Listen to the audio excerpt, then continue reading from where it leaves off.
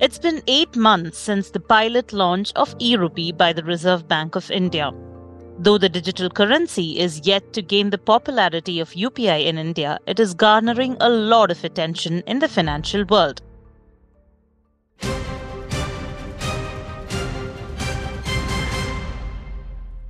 Hi, you're listening to On Manorama's Explainer podcast, Newsbreak, a weekly show that breaks down news in a clutter-free manner. This is Harita Benjamin, and today we shall look at one of RBI's prestigious projects, the central bank digital currency and its wholesale and retail versions. Today we have with us digital lending and fintech expert Mr. Parijat Garg to decode this new form of digital currency for us. Welcome to the show, Mr. Garg. Thank you very much, Harita. Thank you for having me on the show. All right. So let's start with the most basic question. What exactly is the central bank digital currency? And could you also perhaps differentiate between the two types of CBDC, that is the wholesale and retail versions? Sure, absolutely. Yeah. So, central bank digital currency, as the phrase itself explains, that this is digital currency issued by central bank. And that's why the name that has been given to this is e-Rupee. Right. Now, if you have to break it down, the currency of our country is rupee, right? And this has been there for several decades now. The idea is that whatever we carry in our wallet today is a currency note or a currency coin, right?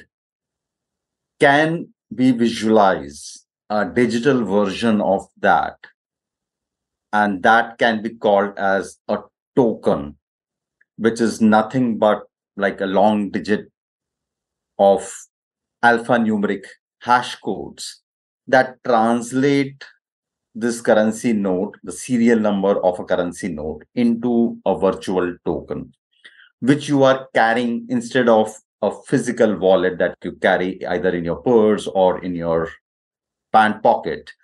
You carry that on your mobile device within an app. That is essentially what this digital currency is. So if you carry a 2,500 rupee note, for example, which has a serial number 1234567, when you translate that into a CBDC equivalent, you still carry a 500 rupee token, which will have maybe ABC123 hash as the equivalent virtual token for it. So that is what essentially e-Rupee would mean. And this has two different versions, like you said. One is CBDC retail or e-Rupee retail, and second is e-Rupee wholesale. Now, if I have to break it down, retail typically would mean people like you and me. If I owe you 10 rupees today, I can have multiple options to transfer that money to you. We meet in person, I hand over a 10 rupee note to you. I could also hand over 2 5 rupees note to you. I can hand over 10 1 rupee coins to you. Correct. Now, if I have to look at it from a e-Rupee retail version, then I can do exactly the same thing, that I can transfer a virtual token of 10 rupee to you, or I can transact 10 1 rupee token to you. So that is what e-Rupee retail mean, which is people like you and me who are transacting. Instead of a cash transaction, we can do a digital transaction sitting in different cities without using any of the other banking payment systems that are available today. And we'll talk more about it as we go along. Right. And this can be also used in when I'm actually going to a shop where suppose I have a 10 rupee note, but I have to pay him 7 rupees. So I can pay a 7 rupee token or 10 rupee token to that person because I don't have any other token. And that person can return me 3 1 rupee tokens back to me, which is essentially 3 1 rupee coins. So that is how CBDC retail would operate. All right. So it has the same denominations which normal rupee has. Absolutely. So it is actually a one-to-one comparison of every node that is available today and every coin that is available So today. it's So just essentially, fiat money, guaranteed by the central bank, right? absolutely. So Yeah. it's essentially like, if I like more technical, it's a legal tender, right? If you Right. actually pick up a Exactly. note today, it says that this is a legal tender and it has signature of governor of RBI, which is the central bank in India. So similarly, this would have exactly the same context, same text, same visual colors. It's just that instead of you having a paper money in your hand, Mm. it is just like an image that you carry within your app. And I think perhaps the issue of the velocity of money and tone notes and things like that would be eliminated because of digital currency, right? That is also a possibility. Absolutely. Yeah. Yeah, I think it's a like if we have to look at why this is being talked about today, that is one big reason that Okay. today when we look at notes, like typically if a 10 rupee note has to be printed by RBI, they're spending nearly 1 rupee to print it. So Yes. Yeah. essentially think about it that government is losing 1 rupee to print every 10 rupee note, Mhm. right? But the value of that note is 10 rupees still, right? Correct. Yeah. So as a country, we are spending nearly 5,000 crores. Government is spending 5,000 crores to print new currencies. And as you rightly said, because it's paper, it can get wet, it can get torn, it can get stolen, it can get spoiled, right? It can get soiled because of any other reason. We have seen people writing on it. So there are many such challenges which happen, and obviously with the use, it will also deteriorate because it's still paper, right? Right. Whereas, like if you look at it from a virtual standpoint, it has like life which is infinite practically, right? So All it right. cannot be soiled, it cannot be torn. So the value that country saves as an economy is huge, and that is the primary reason why a central bank like RBI or Government of India is thinking about this e-rupee concept instead of like the physical rupee concept. Correct. All right. So what about CBDC wholesale? Is it, does it go by the same concept? Does it have denominations? How does it work? So principally, the concept is exactly the same, that we are talking about same set of denomination, 1 rupee, 50 paisa coins, 1 rupee, 2 rupee, 5 rupee, 10 rupee, 20, 50, 100, 200, and 500 rupee notes, right? So that's essentially the same structure. The Okay. main difference between retail and wholesale is the users. So in retail, the user is people like you and me, or like you, I am going to a shopkeeper and doing a transaction. So that's retail, which would usually be small denominations.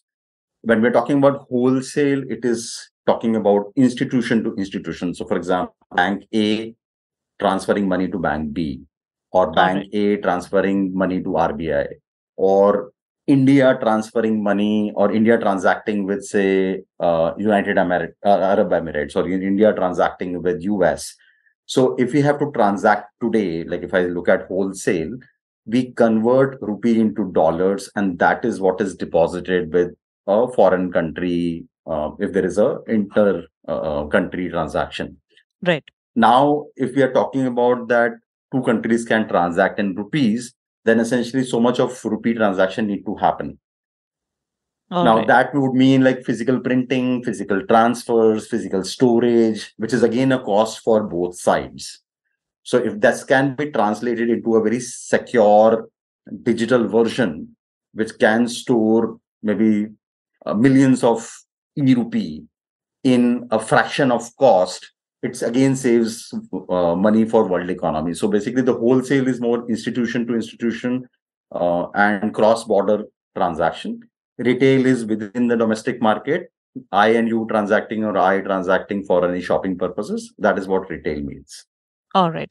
So I think you've largely answered my next question about the motivation of the RBI while launching the central bank digital currency or the e-rupee. But is there anything more to it than what we have discussed? And my another question is, why would an ordinary consumer like you or me switch from the very comfortable means of transacting via UPI to the e-rupee?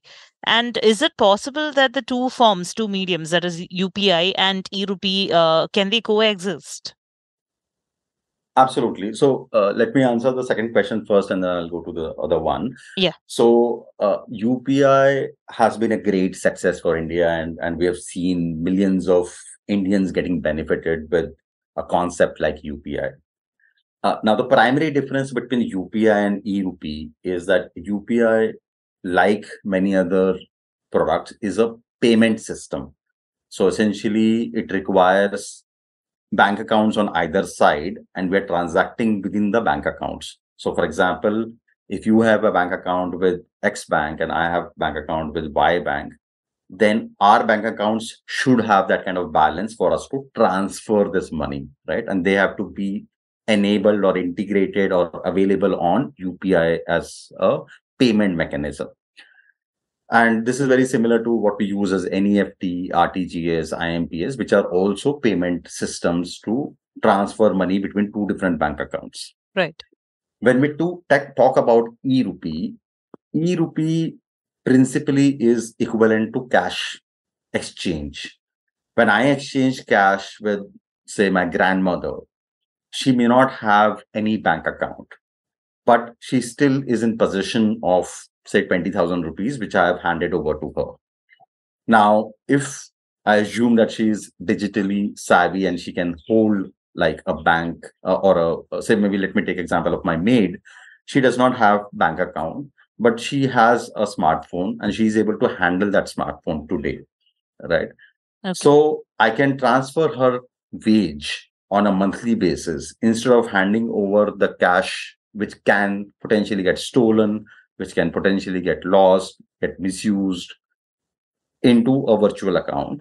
And the issue today is that if it is transferred virtually over UPI, she needs to have a bank account. If she does not have, then I can't use any virtual or digital means today. But with e-Rupee, I can transfer it. She will have it almost like cash, but instead of carrying in her purse, she is carrying it in her mobile. And then she can go to a shop, purchase her grocery, and if the shopkeeper is also accepting e-Rupee, she can just transact that money. So there is no issue of change.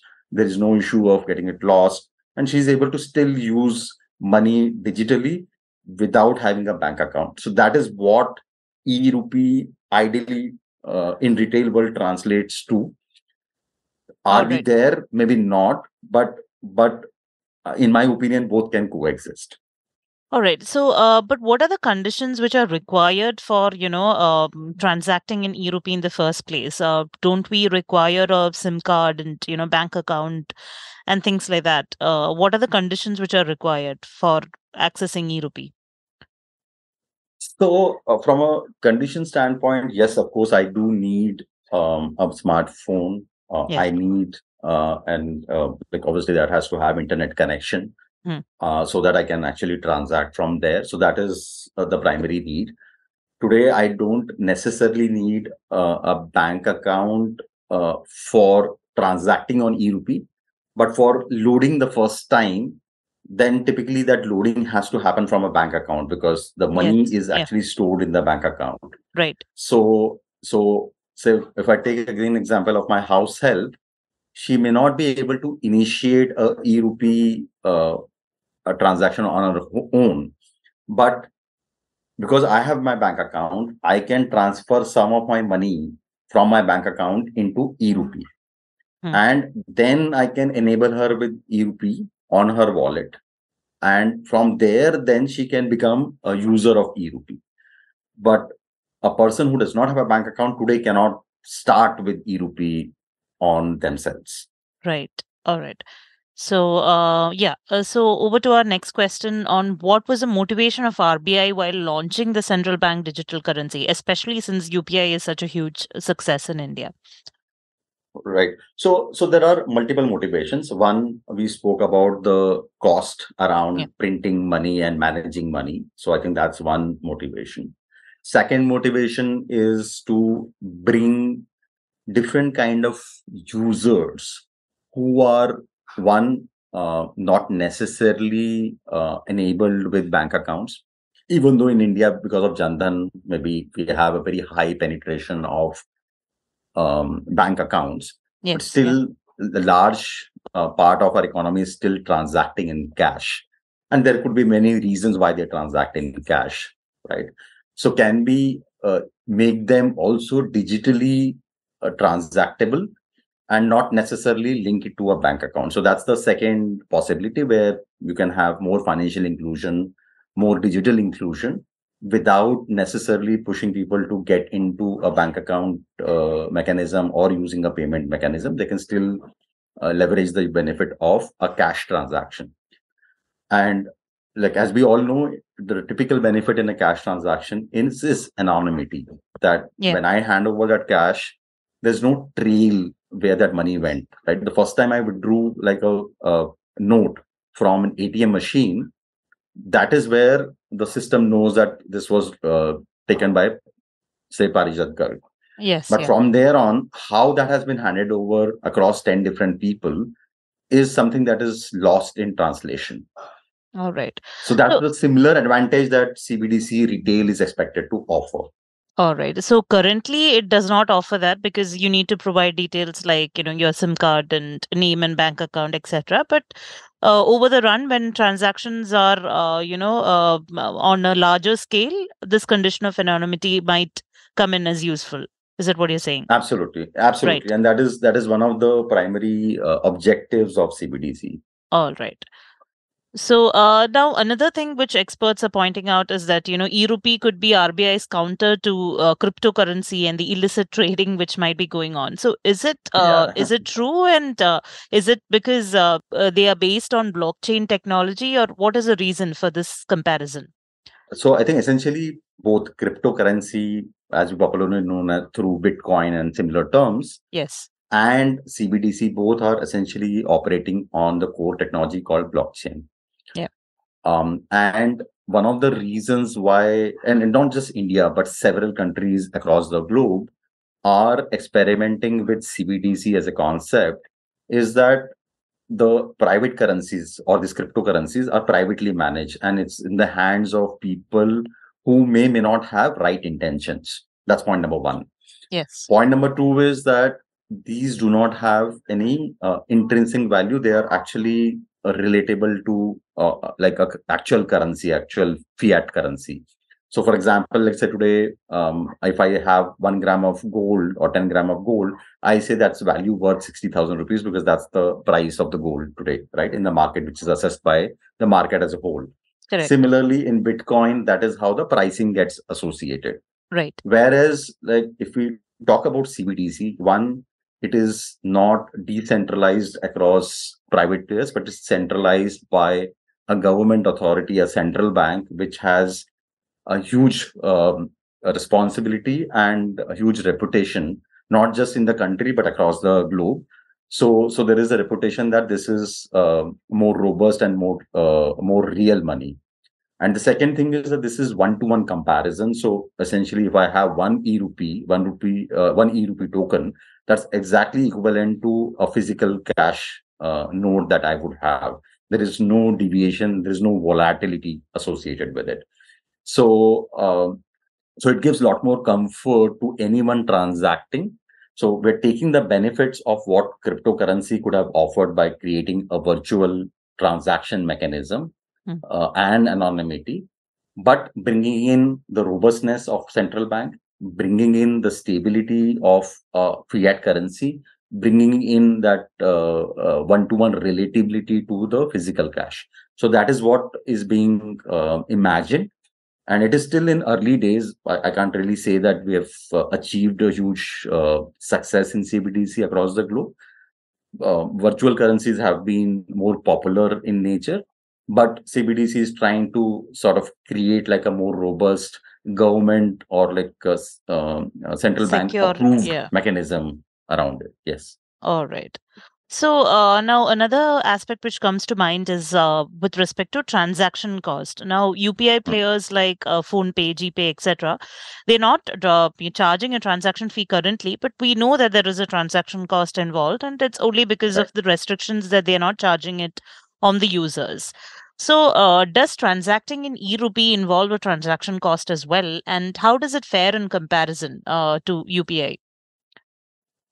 So of course there will be a transaction cost. I think nothing goes without Yeah, an inherent cost. right. It will be early days for us to do comparisons because CBDC is still like in terms of volume a very small fraction of what UPI volumes are. Yeah, And the principal thought here is that in UPI, because there are multi parties involved in terms of that there is NPCI, which is operating UPI, then there are banks on both sides of the sender and the receiver. Then there are apps on both sides.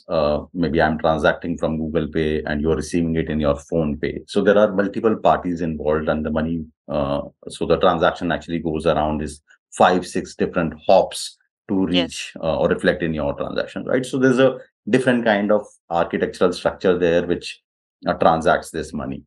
When we look at e-Rupee, it is primarily being driven by Reserve Bank of India, which is a central bank. They've created like a central structure. Of course, that also has a cost. And these costs really can be comparable when we have significant volume to enable that. But what we can definitely say is that this cost is a fraction of what like a physical note printing or management requires today. And that is the primary motivation that everyone looks at of replacement, or at least, if not full replacement, at least a significant replacement of physical cash movement or usage by the citizens of the country. All right. So you were just speaking about the volume and how that's going to determine how the costs are going to play out. So from what I read, as of March 1st, 2023, the total e-rupee retail transactions stood at rupees 10 crore. So is this a promising start? Compared if you're comparing it to say other countries or UPI. It is. Yeah. And say UPI and e-Rupee again, UPI is more of a payment system which is built on banking environment. Yeah. So the scale up is much easier relatively as compared to e-Rupee, because e-Rupee is a fundamental shift in the way that we imagine currency. And currencies have been Exactly. Yeah. in use for say 4,000, 5,000 years in the humanity, right? So it is a fundamental shift. There are lot of unseen or unforeseen risks that central bank or any implementation body may not be able to imagine. So it is not that it cannot be scaled to a large extent. It is that it is a conscious effort by a regulator to roll it out in small chunks. So even today, if any user tries to download a digital rupee or e-rupee app and start their own account, it may not be available to everyone. Every Okay. bank which is participating in this ecosystem is rolling it out to select users. And the primary reason is that they want to do it in a controlled environment. They want to see the behavior. They want to see the risks, if any fraudulent elements that may come in, and put checks and balances to make sure that it is safe enough. Because unlike UPI, where if I transact something and something goes wrong, a bank can transfer the money because the money is still lying in some other bank account Yes. and it is Yeah. traceable. But Right. in case of e-Rupee, if this actually goes as a cash amount from X person to Y, now that person can potentially use it to transfer it to someone else. So it becomes like if we are honoring the idea of anonymity, then that transaction cannot be traced and you can't recover that money if that money gets transferred, right? So if I actually give, instead of 500 rupees, 1,000 rupees to someone, I can't really claim that money back, or I can't claim the exact note back. It's very difficult for me to trace, and even I may not remember what that serial number of that note was. Right. So it's almost that kind of a risk that can potentially come in, and that's why I think everyone is very careful in terms of how to roll out this process. Every country, in fact, like if you look at globally, um, I think about like hundreds of countries which are experimenting Yep. CBDC equivalent in their own countries. There are few countries which have gone live with them, like say, for example, Jamaica, Nigeria. These countries have gone live. There are several in the pilot stage, and the pilot stages run for several years. Okay. China has been running this pilot stage for almost, I think, 7, 8 years now. They have rolled out to 261 million users, citizens within China. who are using E1, which is equivalent of e-Rupee Right. there. So, but they're still in the pilot phase. They want to make sure that all different kind of risks are covered before it becomes widely available. All right. So, what about India's plan? Is it planning to roll it out soon from the pilot stage, or would it take a few years? I think RBI has still not kind of announced any dates as such, but Yeah, I think it's monitoring this on a quarterly basis, and gradually it's opening up different use cases, different with different banks and with different kind of customer segments. Like just going by the experiences of other large countries and other large economies, I would expect that it might take another 4 5 years to have like a very large scale usage in the retail world. In the right. wholesale world, because it's still within institutions, it's still cross border, the pickup there could be much faster, much quicker, and there we can expect like large volumes to come in. But in case of the retail users, it may take maybe that kind of time. All right. So now moving on to another question. Experts have suggested that CBDC could be one area where you could focus your money on one specific sector. For example, like if you're using it for providing loans or grants, you can ensure that it is spent only on the original intent. For example, like say food stamps or things like that. So is this a possibility when it comes to e-rupee? It can. So essentially, say once it is coming into a digital wallet, there Yeah, could be use cases that can come in. The regulator may not enforce such use cases, but there could be applications. Like so, for example, today when I do UPI transaction, my bank account does not limit how I can use that UPI money. exactly. Yeah, But if I am on a loan app, that can put restrictions in terms of how I can use the money that is coming over UPI for a particular type of purchase. So I would say that's the application which would constrain how I can use the money. So similar for that, e-Rupee can also have applications that will come in which can put in these kind of restrictions where, let's say, for example, an employer loads the e-Rupee wallet with certain amount and that can be used only for certain kind of purchases, maybe only for food or only for a specific type of spending. But that will be controlled by the application that I use at the front end or on my mobile app, not like the primary digital wallet of the bank or of the central bank.